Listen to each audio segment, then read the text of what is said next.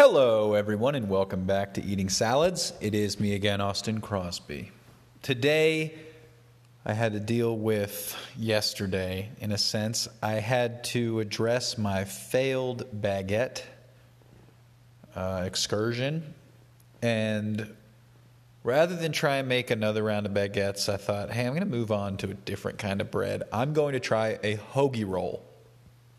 So I looked up, and Casey's feeling a little bit better, right? She woke up. She's been steadily doing better. I thought maybe bread, by the time it were done being made, would be something that she could enjoy. So hoagie rolls, for those of you who are wondering, are enriched. That means that they do not just include flour, water, salt, yeast, but also they include, in this case, milk. Sometimes they also include, did I say sugar? Yeah, sugar. The other ones don't. Or a sweetener, or, not a sweetener, but a sugar of one kind or another. Honey, molasses. And today, the problem ingredient that it also included was diastatic malt powder. Now, DMP, let's call it, is normally mixed into flours to give them a little bit of oomph, to get the yeasties going a little bit harder, I suppose, a little bit more browning, maybe. I don't know.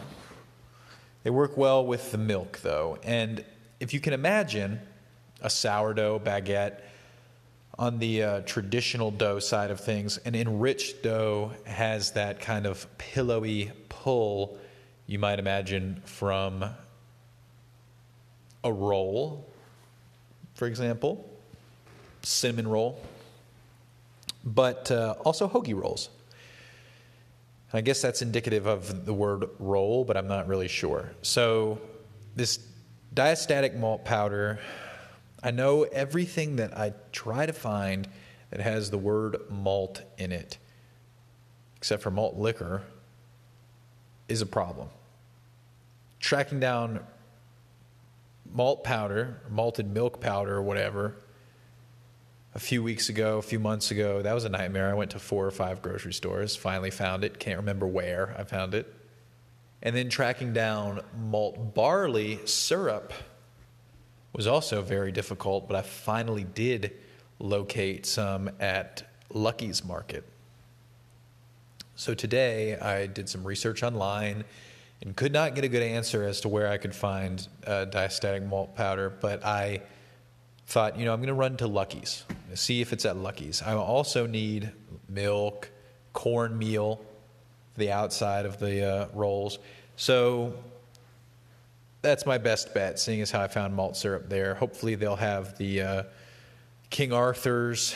King Arthur's makes some, or I think maybe Bob's Red Mill does or doesn't, but they might, and they had a big selection there, I kind of remembered. So I went there, and they did not have diastatic malt powder. Fortunately enough, I got on my hands and knees, literally in the store, to look in the very back of the very bottom shelf, nestled amongst the Bob's Red Mill products, all the kinds of flour that he has. There was unbleached, artisanal, enriched bread flour. Or maybe it was unbleached, enriched artisanal bread flour. Anyway, that word enriched, I said, doesn't that usually mean that it might include diastatic malt powder? And sure enough, it did. I had to look carefully. It didn't say what percentage it was by weight, but it did in fact say, contents, malt powder.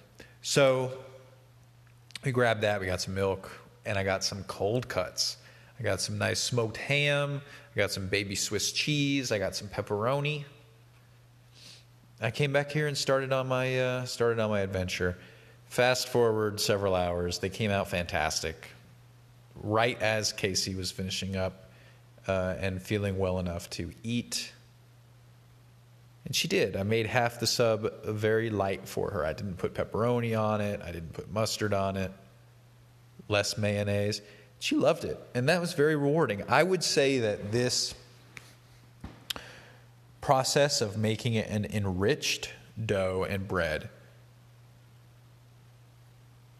is superior. Seems to be superior. Now, if it was like Thanksgiving or whatever, yeah, maybe I would do a Polish or a Bega the night before and a big loaf, a big rustic loaf in a cast iron pot or Dutch oven.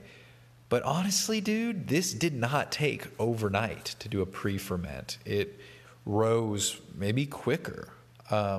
You could tell what you were looking for, and it came out nice and fluffy, kind of what you crave in bread.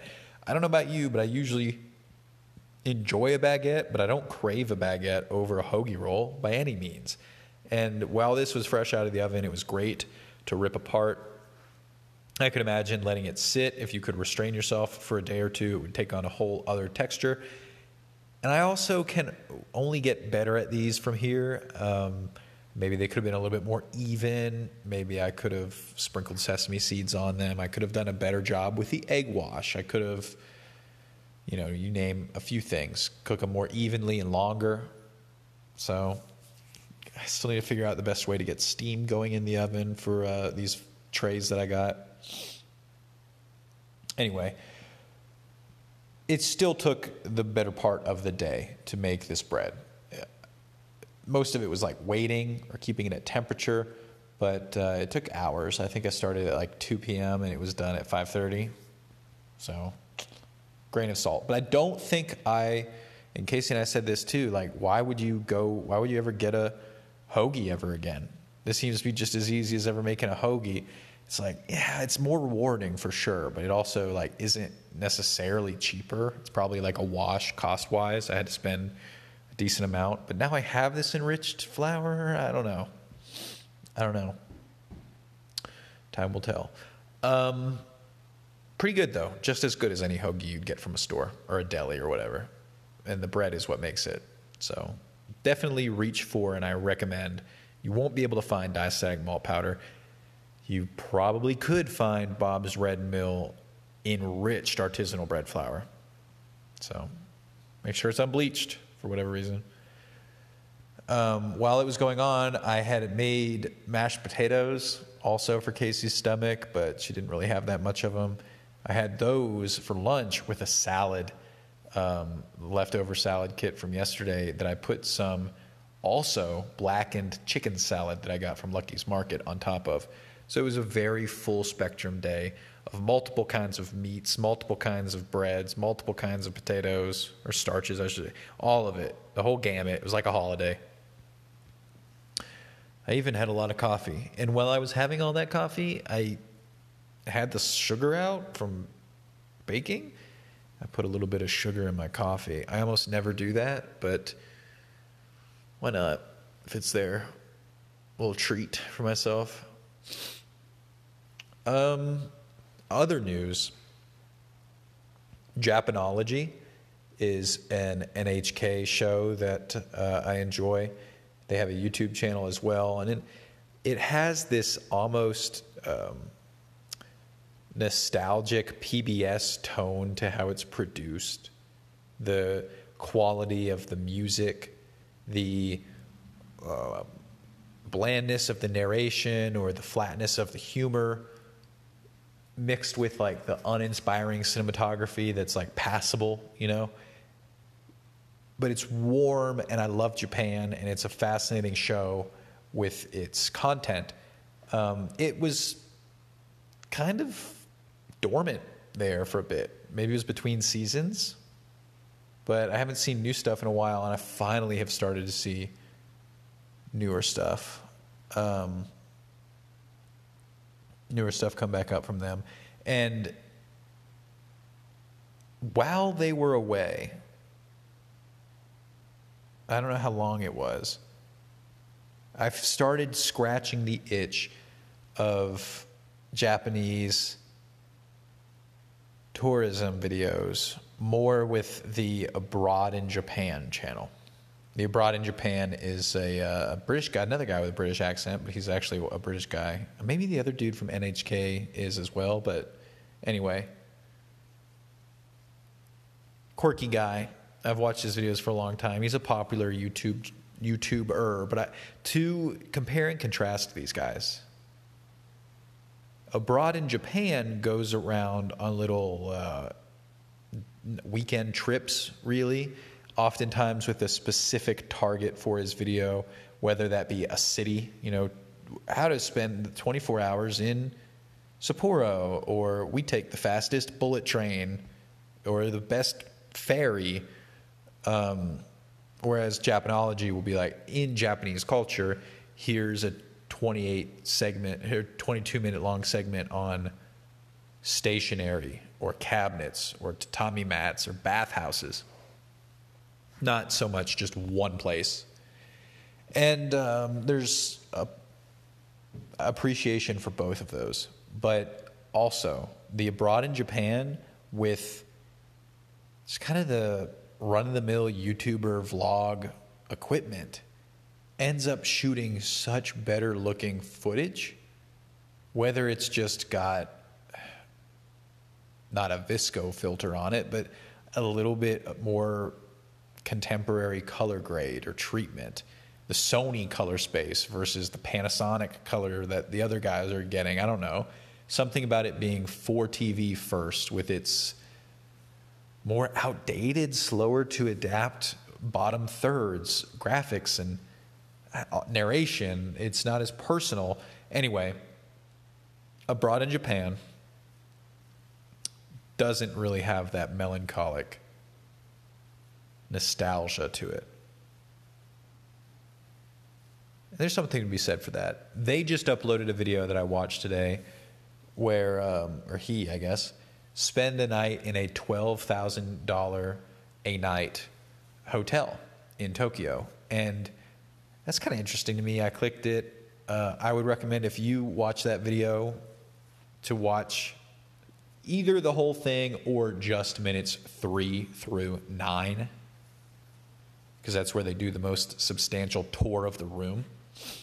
I don't really care about the food they order. And I don't, you know what I'm saying? They order and talk about the pillow. I don't know. I don't care about that stuff.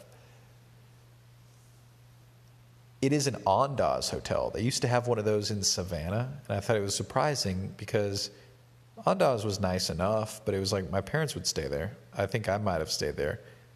Maybe not. My parents would stay there. And I wouldn't expect it to have a $12,000 a night room in another city. But sometimes brands aren't perfectly, how should I say this, consistent.